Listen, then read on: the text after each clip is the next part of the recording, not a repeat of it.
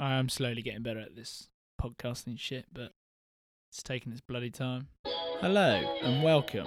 You're listening to Brain Dump. This is a podcast where we talk about life from the meaningful to the extreme.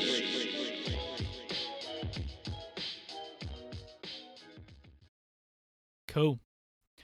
How does it feel now to be officially the first person to come back on the show?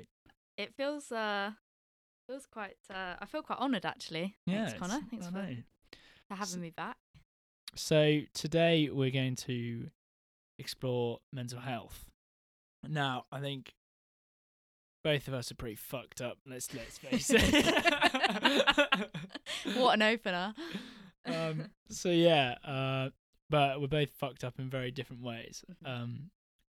I'm sort of the depression side of things, and you have anxiety covered. So together, like the worst superheroes ever. Yeah, I am Dr. Depression. I'm here to make you miserable. Oh, that's life.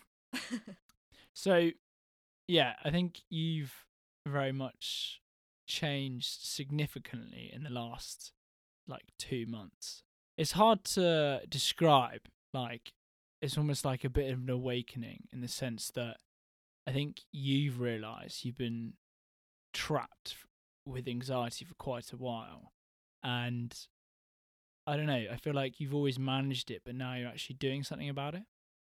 Yeah, I agree. So, just to give people a bit of background, because you obviously know the whole shite backstory to everything.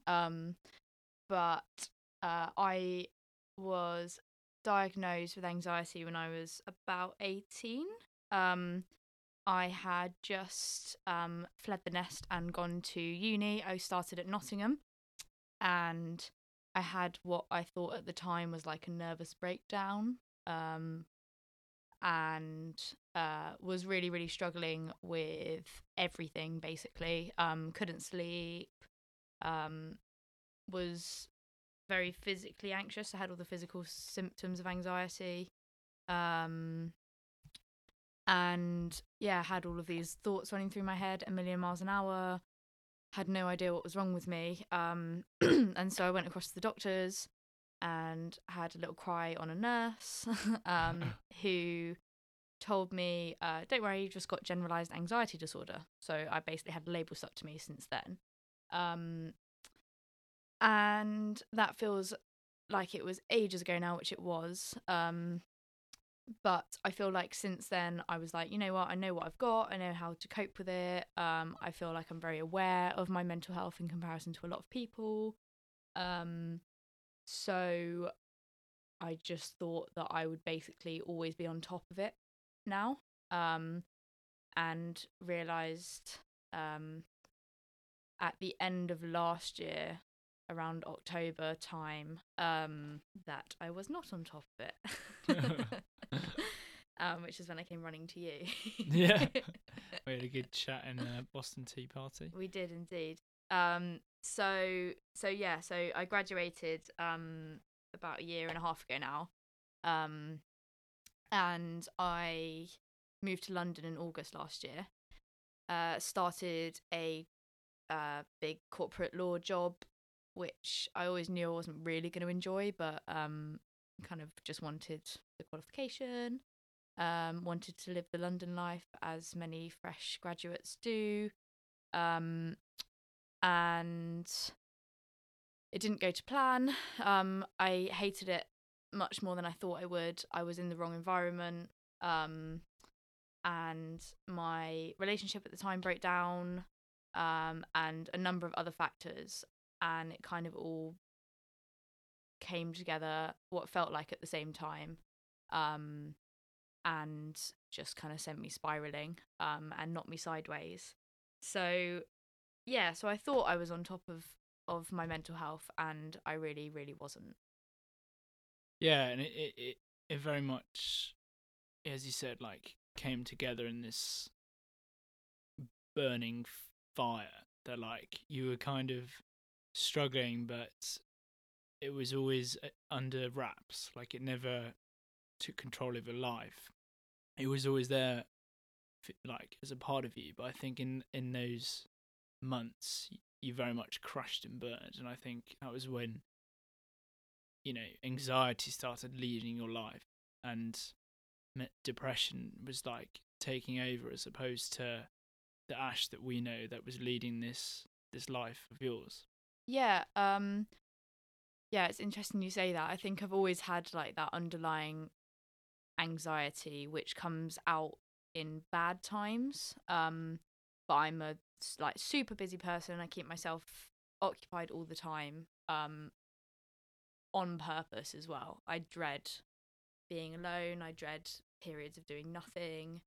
I dread lazy Sundays. I need to be busy all the time, because those gaps when I'm not are when my anxiety kind of creeps up on me again.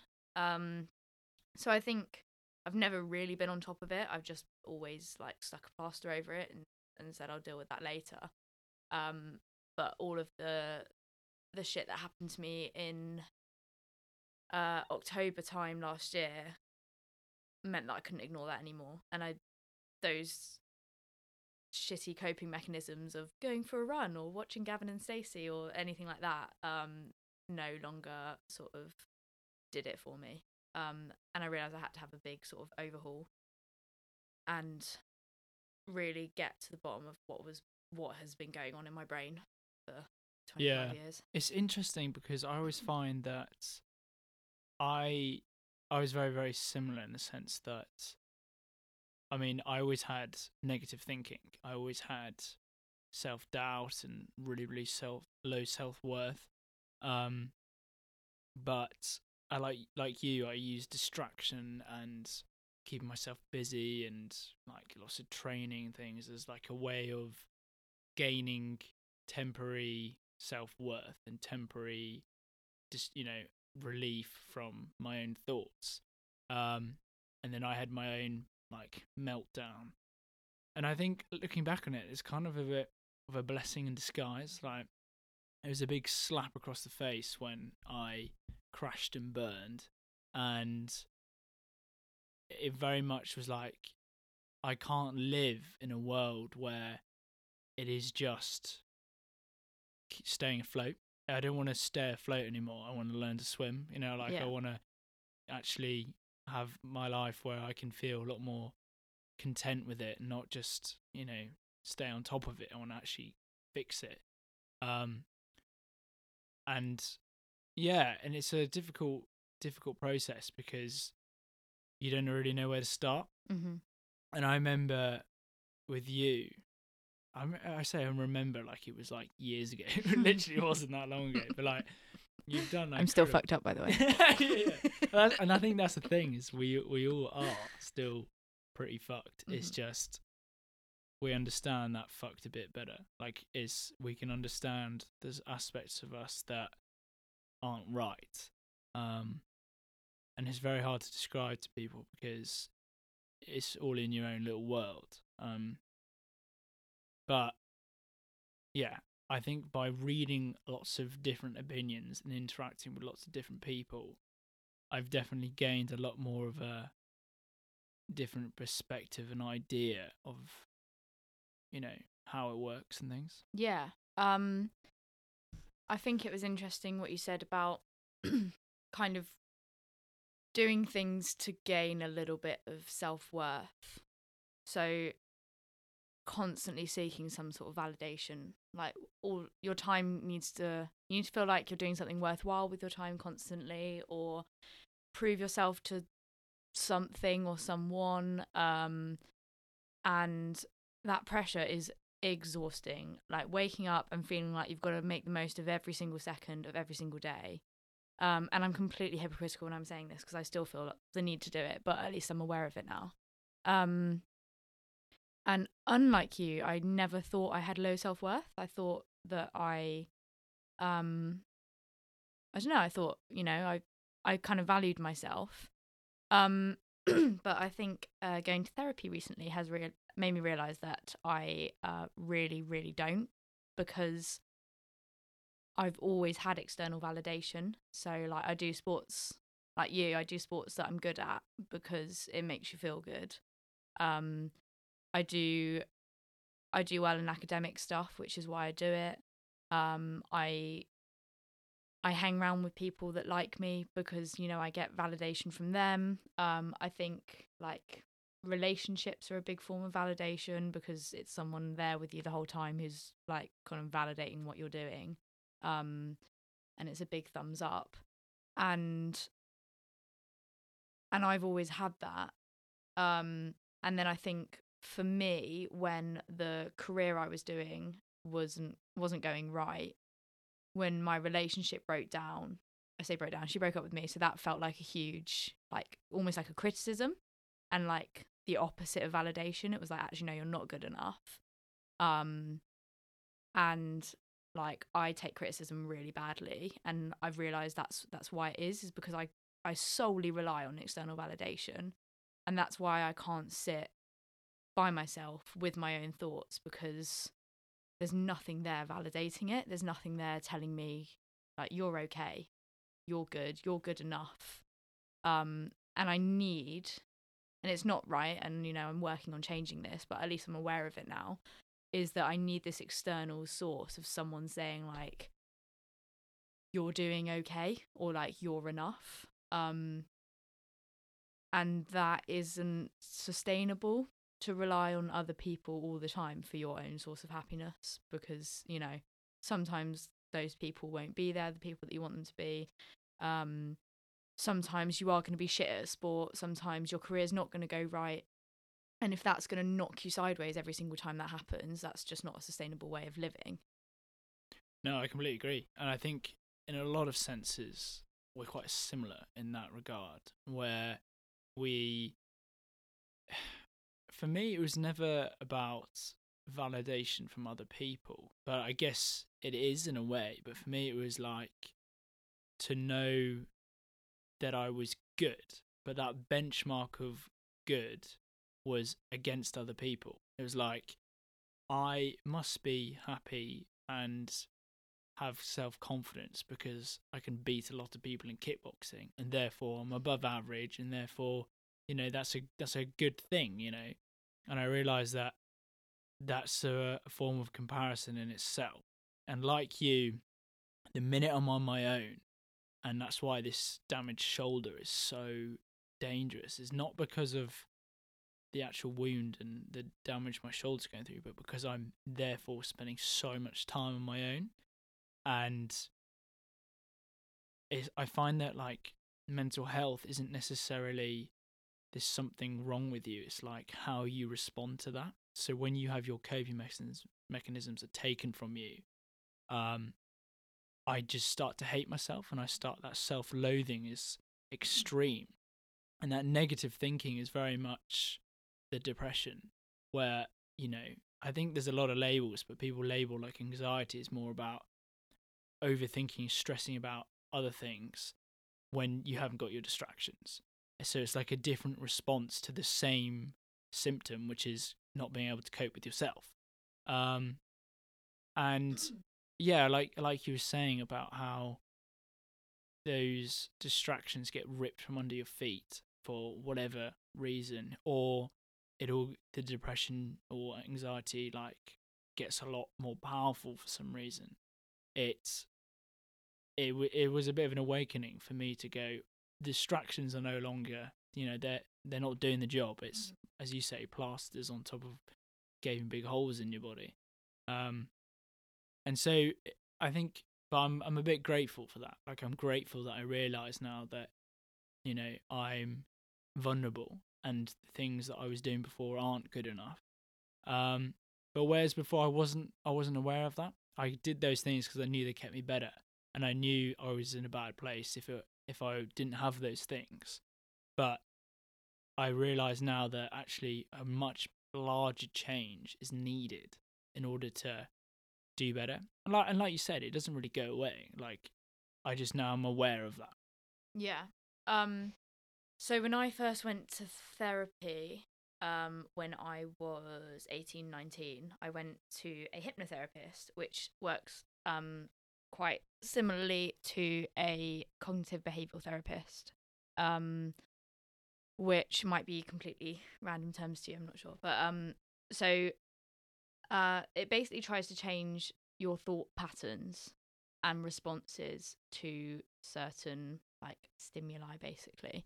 And my therapist explained to me, which has been one of the most like helpful things that's ever been explained to me, the way that the caveman part of the brain works. I don't know the technical term, but basically we all have it, and we're all prone to either fight, which is anger issues, flight, which is anxiety, or hide, which is depression.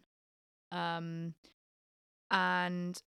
previously, when we needed that part of our brain, and sometimes we still do, but previously it would be like, there's a saber-toothed tiger outside of my cave. Like, what do I do? What's my auto response? For me, being more prone to anxiety, it would be like, fucking get the fuck out of there, like, run. Well, obviously it depends on the situation, but like for you, you're more prone to depression, so it'd be more like, I need to hide from this, I need to hide from this problem. Eventually, saber-tooth tiger goes away. All of those hormones that we've like fired out into our body, they clear out, and then the problem's gone, and we're alive, and our body's done the right thing, our brain's done the right thing. We don't really have like life-threatening situations every day anymore. We don't have saber-toothed tigers, thank God, but we have like thoughts now. So we have a thought that, so for me when I was younger, it was like this horrible thought that I was going to die one day. And it's really hard to describe, but I mean, I can say it now, like fine, but it used to be this horrible, like horrible, deep feeling of like, oh my God, I'm going to die. Like, it was a huge realization. It was like horrific. And I'd have this auto response of anxiety, and I'd get like, anyone who's had like a panic attack before will like know what it feels like, or anyone who's walked down the stairs and missed a step. Like, it's like that feeling, but constantly. It's like your gut is like being wrenched, you sweat loads, you can like hear your heartbeat in your like eyes. It's like it's like the worst feeling ever, and it's like that continued, and you're like, oh my God, I'm gonna die, like this horrible thought, and then you spiral, your brain goes 100 miles an hour, and then eventually it passes, because you get distracted. So that's why that was my coping mechanism, is because you think about something else and then it goes. And then the thought is obviously going to creep back again because it's there in your subconscious. And your brain thinks, how did I survive that last time? I freaked the fuck out. So it freaks the fuck out again. And then you survive that thought again. So then that kind of embeds it in your brain that that's how you survive those thoughts, is by panicking. And it would be the same with you, where you feel like, I'm not good enough or something like that. And you feel like really, really low, really, all of the symptoms that come with depression, and then that embeds it every single time you you have that thought again, and it's like a recurring thought pattern. So those kind of therapies like hypnotherapy and CBT and that kind of thing, they are designed to rewire your brain. So you have to, and it's super tough, but you have to actively like step in and stop that thought pattern from happening, and basically like deconstruct those synapses. So it's really like, it's actually quite scientific, which I quite like, because it's like our brain's kind of doing the like what it should be if we were cavemen, but we're not anymore. It's funny, when I was on the high performance squad, we had a sports psychologist, and she worked really, really closely with the GB cyclists like Chris Hoy and Victoria Paddington and stuff like that. And they had the chimp paradox, which is basically the same thing, just different analogies. But they described the emotional part of your brain, that fight or flight instinct, as being the chimp. So when you get frustrated, it's the chimp acting up. Like, if you and you've got to learn your desires and your values and things. So, for example, if you're an athlete and you get really nervous for a fight, or not necessarily a fight if you're not a kickboxer, but like like like a football match or something, for example, and you get really nervous, and it's basically your chimp, your emotions freaking out about, going to war, or, being socially judged, or whatever it is. And you have to learn that actually there are different methods to deal with your chimp in that way. You can use distraction. You can, almost address the chimp and, rationalize it. So like, yeah, I'm really nervous because of this football match, but actually I'm going to go home and go to bed and just, it's going to be fine because I love, lying in bed with my girlfriend, and we can just, that's a safe place. Like, whatever happens, I've got that to go back to. So you can sort of convince your chimp that it'll be okay, whatever happens. Unfortunately, I had like a silverback gorilla. That was my chimp, and it was just like, just overpowered me. Yeah. And it was, like, yeah, I sort of got told this at part of my worst time.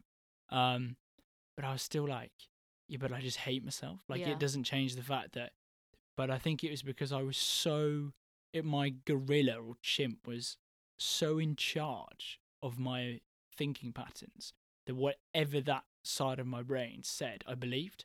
Like, I remember when, like you were talking about the CBT and patterns, like, on my worst, I was isolating myself because I hated, I felt so lonely, and like I just didn't want to see people because I wasn't deserved of friends. And then I would get really, really angry at myself, like super angry. And so I'd self-harm to take that anger out on myself because I hated myself. And then you get a rush of endorphins because you've cut yourself, and you feel really, really good because, physical pain is much easier to deal with than emotional pain. And then that just installs that pattern of, oh, I hate myself. What did I do last time? Self-harmed. Oh yeah, let's do that. And like you were saying about CBT and the chimp paradox theories, are all really, really ingrained. Yeah. I feel like a lot of these theories just explain the same way in different methodologies. Yeah, definitely. And yeah, that idea of a chimp's interesting because I basically ended up with depression after sort of my breakdown in October. I had been suffering with anxiety for so long, and my sleep was just like awful. It makes me upset thinking about it because I was just not sleeping at all. I don't know how it was physically possible, but like I went a week where I fell asleep for 20 minutes out of exhaustion and woke up like screaming and in tears and called for my housemate to come and look after me because like I was just an absolute wreck. And feeling like that for months like will lead to depression because you're like, what is the point of being alive if I feel like that like all the time. And then I've never really experienced depression before, so for me it was a really unfamiliar feeling. Like anxiety, I felt like I could deal with, and that was like I kind of define myself by it now, which might not be a good thing, but it was a part of me that I know how to deal with.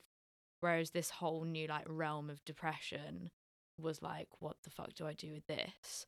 And it was a mismatch of both, where it was like I'd feel super, super depressed and I think, what's the point of being alive? And then I'd have like a panic attack on top of it. And then I think there's only one way to stop that, like, like die. Like there's, and it wasn't sort of like, I don't know, I feel like it's maybe a different form of depression than you experience, which seems weird that there can be like more than one form of it. But bringing it back to the chimp thing, something that really, really helped me is I have a meditation coach, and she told me to write to your mental illness as if it was something separate, and it was almost like a parasite in your brain that's not welcome, and it's not you that's coming up with these thoughts of like, I want to die or life's not worth living anymore, because I felt at that time I couldn't remember what it felt like to be happy. I felt like I had never been happy. I've always felt like this. I'm always going to feel like this. There is no way out. And those thoughts aren't true, but when people are telling you those thoughts aren't true, like you don't believe them because you're right in that. And I think writing this letter, I remember it was like 2 a.m. I like stuck on some classical music or something, like turned off my phone. I was already in floods of tears anyway because I was just crying constantly at that point. And I just picked up a pen and I just wrote and wrote and wrote. And I've actually got the letter in this little shitty notebook I've got in front of me. But I just wrote for hours and I cried so hard and I wrote like some things that I didn't even realize I had been thinking, and just getting it out into an organized format and having it down on paper and being able to look at that and think, holy shit, that's what's been going on in my brain for the last few months. Like, no wonder I feel like that. It was like purge. It was like an emotional purge, and it helped so much separating the mental illness from my own brain and thinking it's not me that's coming up with those things. It's like this unwelcome parasite. Because there's only so many times someone else can tell you like it's not you, it's the mental illness, but you don't believe them until you write it down. I completely agree. Like it's interesting what you're saying about how anxiety was like familiar to you and so you could deal with that, but depression was like a whole another beast. And this letter that you wrote was something you'd never done before, so it was completely unfamiliar, and it was like as a result triggered a whole new way of dealing with everything encompassed. And so it really allowed you to rethink everything, and I think that could have been one of the best things you did at the time, because I feel like when I tried to take my life and I crashed my car, and a lot like you, I hadn't slept for fucking weeks, and like I did loads of working, and I crashed my car, and when I crashed the car, it was like physical evidence of how bad things had got. Mm-hmm. It was kind of like I would have never have done that. It was so surreal that I was like, this destroyed car is like, I'm not that kind of person. And like your letter is like, I would never say these things to anyone, or the poisonous toxic things that have been making me feel this way aren't me. Because and then you have like a physical piece of paper, and I find that so powerful. Like I literally think like the way I look at mental health and all that is like everyone's story is different. Everyone has their own, like it's all relative to that person. But I kind of feel like my depression from that moment went from a parasite that lived inside me to a parasite that lives in a little backpack that I can put down from time to time. Like I have a little more control. And that breathing space has just been monumental for how better I much. Yeah, definitely. And I think one of the things that came from like the letter, and I think something that you've explained it as before, with when it comes to sort of mental health issues and depression in particular, is it feels like you're at the bottom of a well. And like for me, I found it so difficult because I was so open with my feelings. I'm not one of those people that bottles it up and that's why it got worse. Like I tell everyone everything because I want it out of my brain. But it felt like no one understood still. Like I could say to people like, I want to die. I feel the worst I've ever felt in my life. I don't see the point in living anymore. And my friends, bless them, like I can only imagine what that, like how to, I don't know, like how do you deal with that? Like one of your best friends telling you that. And I feel really awful for it, but like there's nothing they can say to make you feel better in that moment. And it just feels like you're at the bottom of this well. You've got all these people at the very top, who can't reach you, and and it feels like they'll never be able to reach you, and you can't explain it to them. But I explained this to my friend once, And I was like, I just feel like it's pointless. Like me explaining it to people and talking to people about it is just pointless because I'm aware of it and I feel like I know loads of coping mechanisms and nothing's working. And and she was like, Ash, we will stand by this well, and like we won't leave until you're out, and like we're gonna be throwing ropes down, and like just using like this shitty analogy just made me feel so much better. And like I think it's so hard to describe mental health without using analogies because I guess it's different for everyone, but like it's so hard to pinpoint and to explain to people how you're feeling that it keeps this barrier up between you and other people. 100%. I couldn't agree with that more. Like it's interesting how that's why I always say you can't walk the path for someone. You have to walk it with them, because it's like that well analogy. There was nothing I could do to make you climb up the well. You have to do that yourself. But I will climb next to you the whole way. Like that's what incredible friends do.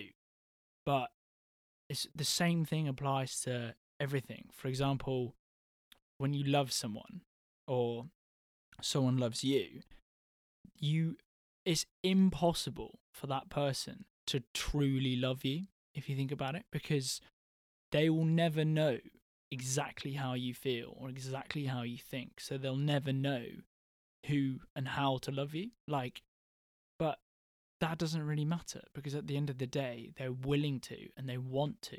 That speaks louder than anything ever. You're never going to get a square peg into a round hole, but you don't need to. And I think with depression and anxiety, and people will never understand, and it is purely your own thoughts and feelings. Like, I will never experience what you did, and you will never experience what I've done. Like, that's the nature of mental health.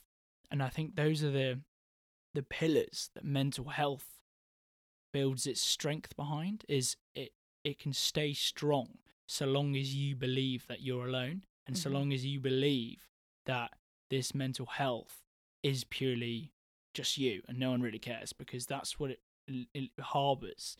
But when you realize that actually that doesn't matter anyway, like, just because I'm different to you doesn't actually make a difference. Just because I don't understand what you're going through, is I still really, really care, And that's, for me, I was like, like it was more on the road to recovery when I that kind of realized that. I was like, oh man, like I've had some incredible people stand by me through horrendous times, probably having no idea what I'm going through, and if anything, just being a massive burden to them. But they're still there anyway, and I think that's the real like crux of it, is actually you won't understand it. Is we need analogies to describe things, because it's a feeling that there aren't words. There is just, it's just impossible to describe how awful it can be. Yeah. But at the same time, there's no point wasting effort in trying to do that. There's no point communicating it. If someone says they're having a shit time, help them. Yeah. I think there's two strands to this as well. So I think when you're like absolutely at your lowest and you're in it, you need help. And even though I felt like I was asking for help, I wasn't asking for the right help. So at the time, my girlfriend at the time, I relied on her so much, and I like, it must have been really awful for her, because like having someone constantly call you up and tell you that they feel like shit, and there's nothing you feel like you can do to help them, like, must be super tiring. And I overly relied on that source. And I think the breakup was a good thing, because it made me realize that I can't always rely on that like one person. So you need to rely on like the right people, and accept that you can't solve this problem yourself. Like, this is bigger than you. And you've tried to solve this problem yourself. Like Russell Brand says this, doesn't he? Like, you've tried to unfuck yourself like your whole life, and it hasn't worked. So like, you need to accept that you're not going to be able to do this alone. So you need to look for like wider sources, and whether that is for you like friends or family or a therapist or a doctor or online sources or podcasts or whatever it is, you need to look beyond yourself to like get that guidance. And for me, like you were like my rock during, you know, what when I felt like my absolute worst. I remember we went to Boston Tea Party and we like had a big chat, and that helped me so much. And I think just having those like lifelines was life-saving for me. um Equally, I think when you're sort of in a better place, to avoid that happening again, you also need to rely on yourself and learn to like really fucking love yourself. Because for me, I think it's for you as well, and I think for most people that experience mental health problems, it all comes down to the fact that you don't fucking love yourself, you know, and you're not a strong enough rock for yourself. So for me at the moment, coming out of those shit few months, I'm now working like super hard on making sure that I'm my own sense of validation. And it's so much easier said than done, but like that's my new, you know, process. Yeah, yeah, and it is so interesting because I again, it's I feel like you've come to this sort of realization way sooner than I did. Like, I mean, I'm only really coming around to it now. Like, I very much was like, had this really awful time of my life, got a lot better, feel a lot better.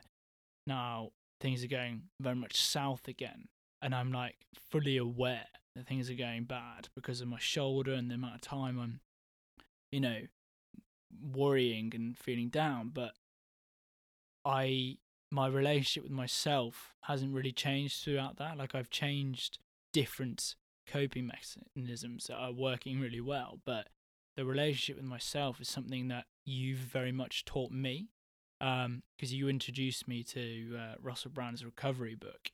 And after reading that, like, I'd read a lot of Osho and Eckhart Tolle and Alan Watts, and they're all really like, they philosophize a lot of, you know, spirituality kind of things, but Russell Brand very much put it into a method and very much in a practical modern way, in very much layman's terms, that I was like, shit me, this is something I've neglected. This is something like that you really, really woke me up to.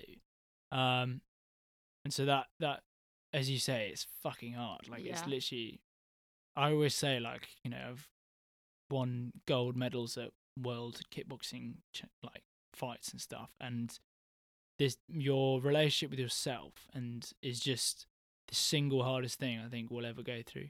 And partly why I love conversing with people and discovering what makes them tick and their motivations for life and how they differ from me. And the whole point of this podcast is to explore what it means to be human and just fart it out all over the internet. And I feel like that's literally, you know, that's this. Russell Brand uses this analogy again of a witness. So he describes the fact that so throughout our lives, there's all of this external shit happening. So, you know, you go through school, you might have a shit time at school, you might have a great time at school. You go through maybe university if you're lucky enough to go, or, you know, go into a job. You have loads of different relationships. Your family relationships are different. You might move country. You might take up a new sport. You know, there's all of these external things going on. But within us, there's like one witness watching that happen throughout our whole lives. And that's like, he describes it as like our essential self.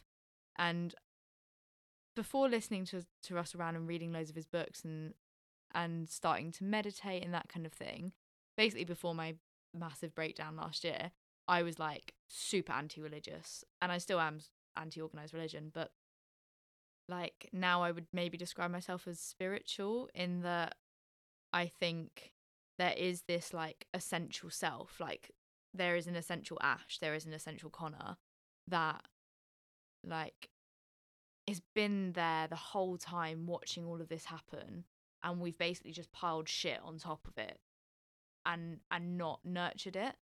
And we nurture other people, like you, both of us, I would say we're quite like nurturing people to other people. We put 100% into our friends, into our relationships, into like everything we do, but we don't really do that to ourselves. You know, we beat ourselves up for not going for a run at 6 a.m. or you know, not being the best that we should be, like random criteria that we put on ourselves.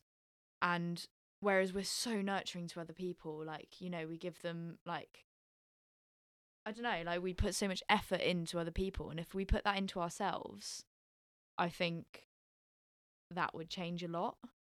It's not easy, and it is difficult, and I think when you describe it as like a witness or this thing that you carry around with you, which ultimately is yourself, like, but the label you give yourself is so interchangeable with who you meet, what you're doing at the time, that you never see it as like this core, you know, I don't know.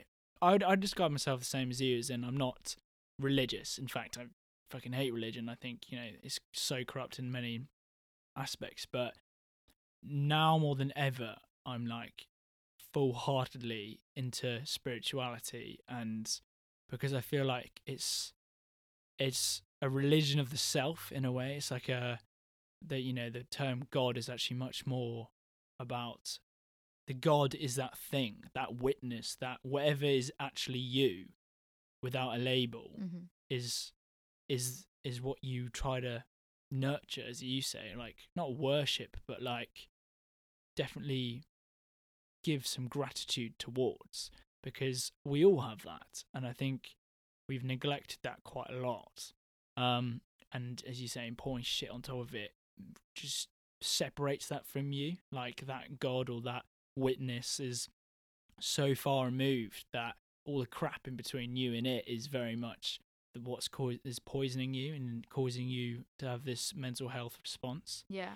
What do you think it is that has led to this? Do you think it's like a conditioning, or is it like a society thing that we feel like, as I look at Eastern cultures, and they're a lot more in tune with it than we are in the West. And I don't know whether that's because of modern developments and there's more stuff to stick in between us and our real selves, or I don't know. I have no idea what that is. Yeah, it's hard to pin that down because I think there's loads of different factors. So there's the idea of you know, like social media and just like the instantaneous nature of life now. Like everything is instant, everything's on demand, um which puts more pressure on us. And like now our generation, we're like super lucky in that we can just fuck off and go traveling if we want. um Generally, not everyone can, but like, you know, we can go off and get these like big careers, and we can move to wherever we want to generally. And there's, it almost puts more pressure on you to be doing that. Like we always feel like, oh, our friends are traveling, we should be doing that, or our friends are earning like a stupid amount of money, we should be doing that. You know, it's like there's always pressure to be more, even if it's not something you necessarily want. Mm. So I fell into that trap with the corporate law thing. Is like, that is anti me, that is everything that I'm really against. But like I fell into this trap of like, oh, it'll make my parents proud, it will look good on my CV, it gives me a stable like income. And in reality, like those things aren't that important. Like it didn't make me happy, and that's what tore me apart. um and yeah, so I think there's lots of external pressure. um It's funny you say that, because I feel like I like I'm kind of realizing that myself a bit, where I look at a lot of the things I used to do and a lot of the things that I thought I defined myself by, but if I really questioned them, I was like, I'm not sure if I enjoy this 100%. Like, is a lot of the reason I'm doing this because of the perks, you know, as it were, like kickboxing, for example. I do generally love kickboxing, but it got to a point where I was competing and trying to push my performance as hard as I could because of the scholarship I was getting, the validation, the sort of ego of being like a hard man. And I was like, I don't care about any of that. Like literally, like I initially got into kickboxing in the first place because I bloody love, you know, the sport. But it started not to be my choice anymore. It was like doing it for the reasons beyond why I want it. And so now whenever I start something, I really have to question, am I doing this because I genuinely love it, genuinely enjoy it?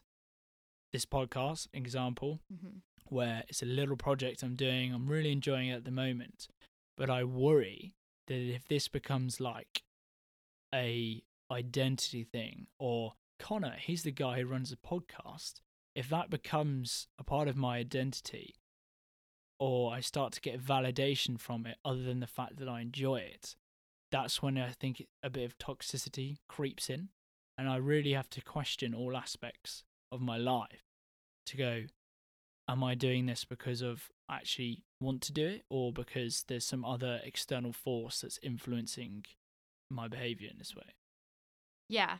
I also think you need to realize how good that is, that like you're so young in the scheme of things and you're already like questioning those things. And rather than beating yourself up for it, like I think that kind of level of self-awareness is amazing.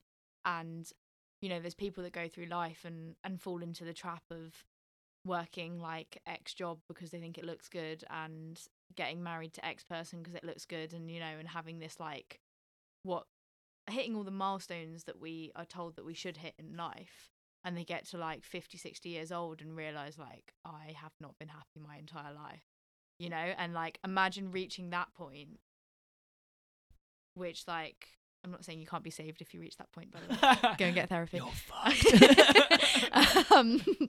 But like we're in a way, it's hard to phrase it like this, but like we should be grateful for being fucked up so young, because I would say that we're both very, very self-aware now, and I think that can only be a good thing. Oh yeah, and I think we've learned a lot through each other. Like I feel like you know, say that you've learned so much from me, but I've actually learned so much from you. And I think that's why having a really good friend who can understand you, maybe not completely, but quite close, is really, really powerful. And yes, I am really, really grateful for, you know, questioning my happiness, as it were, like making sure I'm doing it for the right reasons. And that's why I often think about your corporate law sort of gig in London, where that must have been really hard to walk away from, because you had this, what most people would see as like an incredible life, but you really questioned, is this making you happy? I remember it's the same kickboxing, like, you know, I should be getting my 3rd degree black belt this year. And I've, you know, I was thinking of setting my own club and all this, blah, blah, blah. And now I'm like, I need to re-establish my relationship with the sport, because I started chasing, you know, ego, started chasing financial gain from it. And I was like, this is not why I did it in the first place. You need to like re-establish, relearn the whole core root of it. And it's like you with your law, like you had this, you know, you always had the same sort of reasons why you love law, but they started getting warped along the way, where, you know, high flying corporate company, and now, you know, you're working with it as was it a paralegal, and you're working for like helping the little guys and helping out, you know, smaller companies that are trying to do good and things.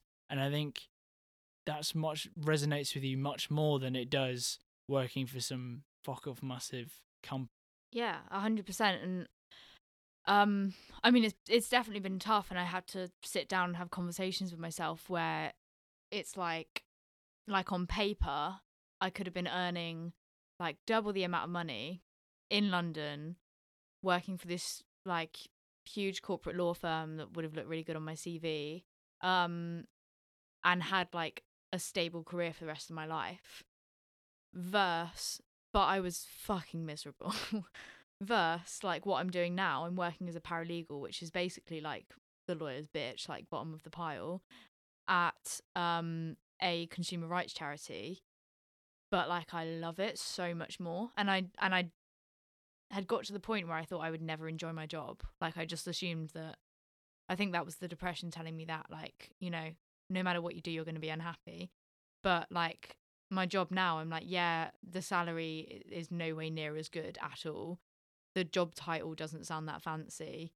Like who I'm working for might not sound as like good on my CV, but I am genuinely so much happier doing something that just hits home with me, like helping the little guy on like, you know, a £250 washing machine that they bought last week. But for them, like that's like their life and that's really important to them. And I would much rather do that than help a fuck off like massive pharmaceutical company like avoid tax, you know. It's like, I mean, if you genuinely get joy out of that, then fair play. But like, I don't. Yeah, I mean, it is interesting because like I feel like now that I'm in that stage, I'm leaving uni and I'm looking for jobs. It's almost like the moral conduct of whatever job or company I'm applying for actually matters to me more, because I look at there's a lot of like jobs that are like, whoa, starting salary's 30k and get a company car, and I'm like, they all feel like bribes to me. Yeah. Like What's the catch? yeah, like I don't like. I look at a lot of friends, and yeah, fair play. They seem to be living the dream and having a good time with high salaries and stuff. But I'm like, I couldn't do that. I'd rather be poor and know that I actually having a really good time. And it's, as you say, it's only been like the last year that I've come round to putting my happiness first. And it's a jolly old process trying to work out how to do that, but a vital one. Yeah, and there's two things there. So I think with the money side of things, it's interesting because, you know, you need money to live, unfortunately. And sort of automatically we think therefore more money means more happiness because, like, you know, you have more freedom to do stuff. But I think there's a certain base point of money where you can afford to pay your rent, you can afford to pay your bills, you can afford to pay for whoever you have to care for or anything like that, and maybe have a bit of extra income for like nice things, like a minimal amount. But I think beyond that, like, it doesn't bring you happiness. Like the times that I've been my happiest is when I've been so skinned it's been painful, but like I made the best out of a bad situation, or, you know, and I think I've been my happiest then. So I think like just remembering that when you're always trying to strive for more, yeah, is a good way to sort of check yourself. I think another thing that's really helped me in these last few months is another notebook I've got with me called Just people don't know she's got like a whole bookshelf behind her. Notebooks after notebooks. This is called Project Happy: Reasons to Stay Alive, written by myself in a shitty notebook. Where basically at the end of every day, no matter how late it is, I'll come home and I'll just like word vomit everything good that has happened that day, everything positive. And when I was feeling my absolute lowest, you know, it would be like, I'm grateful that I've got clean water, and like that would feel like really, I don't know, I didn't genuinely feel grateful for it at the time, which is stupid because I should, but like I was in so deep in that like depression and anxiety that I didn't really believe it. But just writing it down gets it down on paper. And then as I started feeling better, you start noticing things throughout the day that like you're like, oh, I can write that down later, like that, oh, that's a positive thing. And my meditation coach again explained this to me as some phenomenon. I don't know what the name is, but it's similar to when you go out and buy a new car. So say you go out and buy like a white Suzuki, and then when you drive around the roads, you suddenly start seeing white Suzukis everywhere, and you're like, oh shit, I never noticed that before. Or like you learn a new word, and then you start hearing it everywhere, and you're like, I swear no one in the world used that word before, and it's only just come into existence now. Like, what the hell's happening? And it's like this phenomenon where the word or the car or whatever you're thinking of is at the forefront of your mind. So you're like almost projecting that on the world, and you're like looking for it.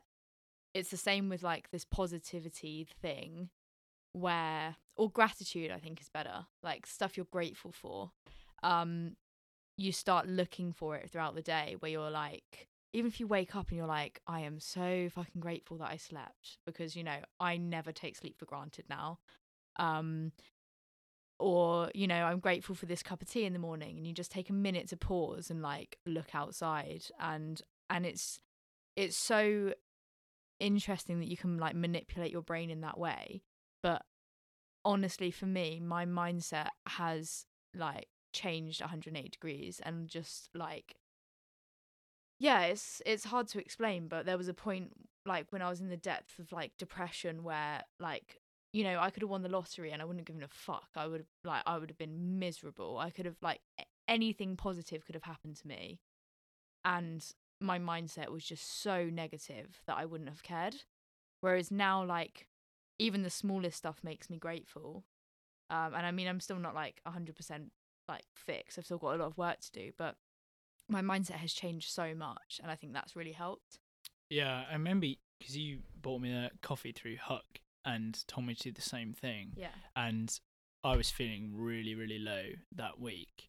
I remember like thinking at the time, going, Fuck off. I literally was like, fucking hell, she bought me a coffee, I'm gonna fucking write this list, and I'm not grateful about anything. And then by the end of the list, I was like, oh, it fucking works, doesn't it? Like, and my problem is I'm like, that got me out of a really dark place that day, but I need to remember to do that every day. Like, and mental health is as much a preventative thing as it is, or a maintenance thing, as much as it is a, you know, on a bad day, you know, do it kind of thing. Mm-hmm. And so, like, you know, I'm doing the whole meditation every day, and I've got like a checklist where I make myself accountable, and that stuff definitely helps. Like, I literally, yeah, and I've signed up to the same meditation coach as you. I was Ailey. Yeah, Ailey. Yeah. Like, I looked at her name. Ailey. Yeah, and I was literally like, how do I say that? We used to call her Eyelid at school. Oh, really? She's Scottish. Well, she's an absolute babe. Yeah. And yeah, I'm doing her 21-day course at the moment. But yeah, it's incredible how little things can go such a long way. Yeah. Yeah. And the thing is, like, like you and me again, we have so much in common. It's weird.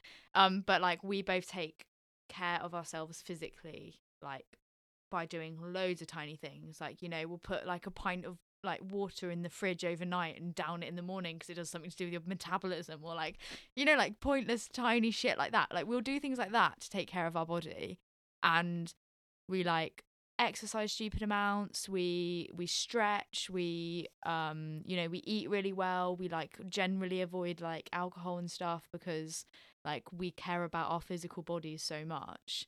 But like for years we ignored the same with our mental like health. Yeah, 100%. And like, how can you expect your mental health to be on top form if you're not looking after it? And it is, like you say, like all those tiny things, like the equivalent of putting a pint glass in the fridge overnight and downing it in the morning, you know, like doing 5 minutes of meditation a day, or like writing down some pointless list of like what you're grateful for. And even doing it on shit days, like when you don't want to do it. And even on good days when you feel like you don't need to do it, like it's really important to do it still. Oh, 100%. And make yourself accountable. Like, I remember when I wrote that list, I remember seeing that you'd written them before and put them on Instagram, and I was like, I'm gonna do that, because if I'm accountable and other people have seen it, then I know that I am gonna like keep doing that. Or I like told myself, I really can't be bothered or don't want to do it, but I'll do it and I'll post it, because then I know that like it's like that good deed done for myself today. Yeah. And again, you got to worry, oh, maybe it's external validation kind of thing. But I don't think it. I think it came from a good place for me. But yeah, you're right. It's meant, like, I genuinely believe like the care I've taken for my physical health and like the nutrition and the training. I think if I didn't do that, I'd be significantly worse off with my mental health. But mental health, I've just never treated, and until recently. But do you know what I think that is for both of us is like a sense of control. Is that it's the same as like it's not the same, but it's similar to like anorexia and that kind of thing, where and OCD, it kind of stems from the same thing, where you feel totally out of control of what's going on inside your head, so you control everything externally that you could physically control. So I try and control everything. I'm like super organized to the point where like it makes other people unhappy. And like if I'm not at X place at X time that I said I would be, and even if I didn't tell anyone, if I told myself I'd be at the gym at 6 a.m. tomorrow morning, and I wasn't there at 6 a.m. tomorrow morning, I would be so like just irritable and angry and had felt like I'd failed for the rest of the day.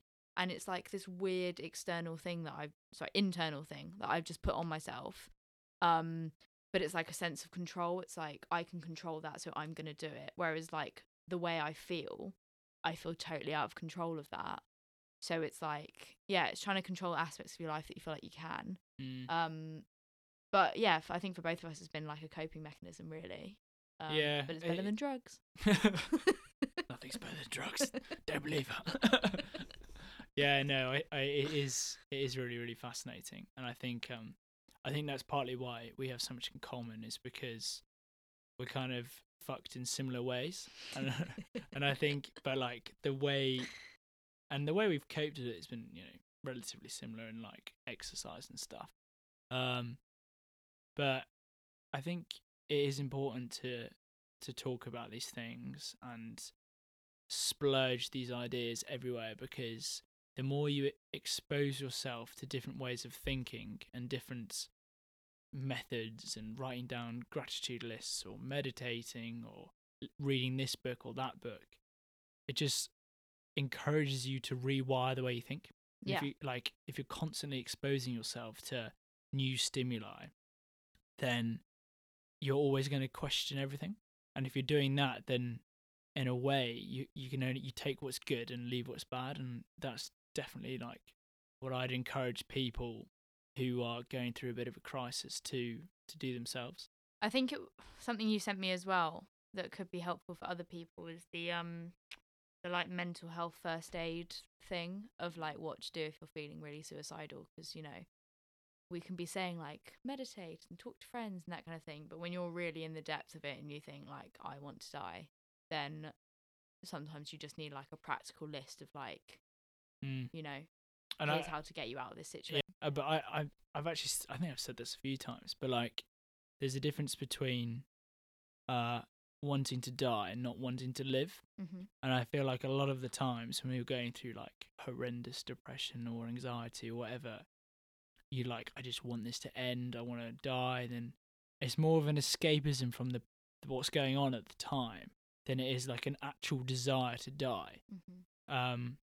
Like you can very much change someone's mentality about suicide, right up until the last minute. If and the creator of the safety plan or the mental health first aid, Mike, says this all the time. He's saying like people don't really want to die. Like it's just everything is going so badly at the time that it seems the only option.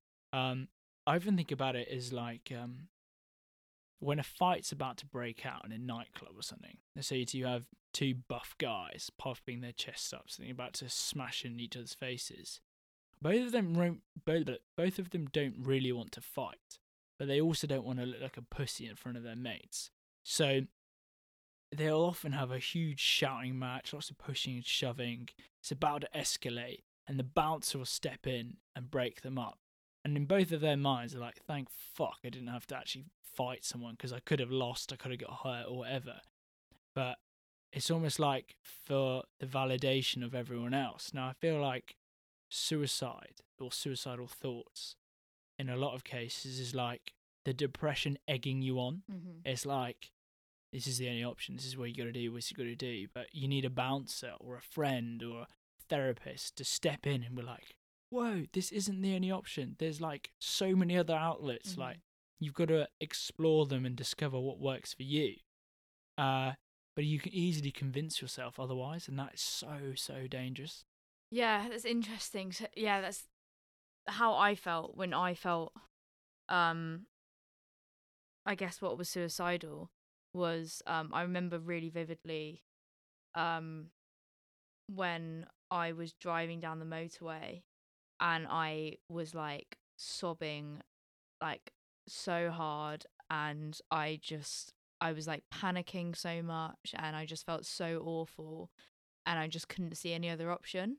And I was like, I've done everything. I do yoga, I meditate, I speak to my friends, I've like been to a therapist, I eat well, I try and sleep as much as I can, even though I can't at the moment. And and I was like, I felt like I'd run out of options, and I was like, I'm gonna feel like this forever, and I physically cannot feel like this forever. And I was in the fast lane down the motorway, and I came so close to turning my car into like the like barriers, and instead I just punched myself in the face. And it was like it was just the most bizarre moment where I was like, what? I was like, is this what being crazy feels like? Like, what the fuck? I just had to punch myself in the face so that I just didn't drive like 90 miles an hour into like a barrier. Yeah. Like, but it was just like, it was just like a panic of like, I can't feel like this anymore. What's the way to stop it? Like, and if I could, I would have physically gone into my brain and ripped it out. Like, that's how I felt, like what I wanted to do. And like, yeah, it's weird that I can speak about it now, and like we were saying this earlier, like it's like telling a narrative about someone else. It's like telling a story, but like that's how I felt. And it's so hard to, like, that was my brain, you know. And like a few months later, and thank fuck I don't feel like that anymore. But like, if you told me that at the time, like, wait a few months and you won't feel like that anymore, I wouldn't have believed you. No, I'm exactly the same. Like, it's funny how I still have like relapses of like chronic depression, and in those moments, even though I'm much better, the best probably I've ever been in my life, in those moments you couldn't convince me. You couldn't be like, but Connor, yesterday you were like having the time of your life. I'm like, yeah, but that was just a phase, wasn't it? And I'm like, you know, you say all these things, like, you don't really know what it's like to be me. Or, you know, like when someone be like, oh, you're really good at that, I'm like, you're just saying that because you want to, you know, you want something from me, or you're being polite, or you just so many ways to twist the negativity into that narrative. But then when you realize that you're not your thoughts, and, you know, it's like, if you believed everything you thought, then you'd literally be like an ant. You just live day to day, just really, really negatively. But when you question your own thoughts, it kind of gives you a bit of a freedom that you wouldn't have otherwise had. Yeah. Again, which is why getting it down on paper, I think, is really like a really useful activity, because you can see that thought in front of you and you can like criticize that thought then, you know. Yeah. Yeah, God, this got deep, isn't it? Oh man, yeah. I think we'll have to call it a day, otherwise, like, well, this will be a 24-hour long podcast. Yeah. All right, well, cheers, Ashley. Really, really appreciate it, as usual. Yeah, thanks for having me on. Yeah. I felt like that was a bit of a therapy session. So. Yeah, no, it's good. I'm sure we'll do it again. Yeah, cool. See you soon.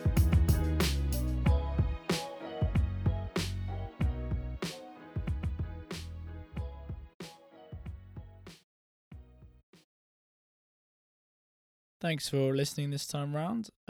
I hope people are learning some things. I hope people are discussing and exploring new ideas, because that's basically the whole point of Brain Dump. If you'd like to come on the show and discuss an idea or talk about a topic of your choosing, then just hit me up on Instagram, Twitter, or Facebook. And also use the Brain Dump Facebook group. We're having a lot of good conversations on there, exploring new topics, new ideas. So just a friendly place to explore cool shit, basically. All right, see you in the next one, guys. Cheers.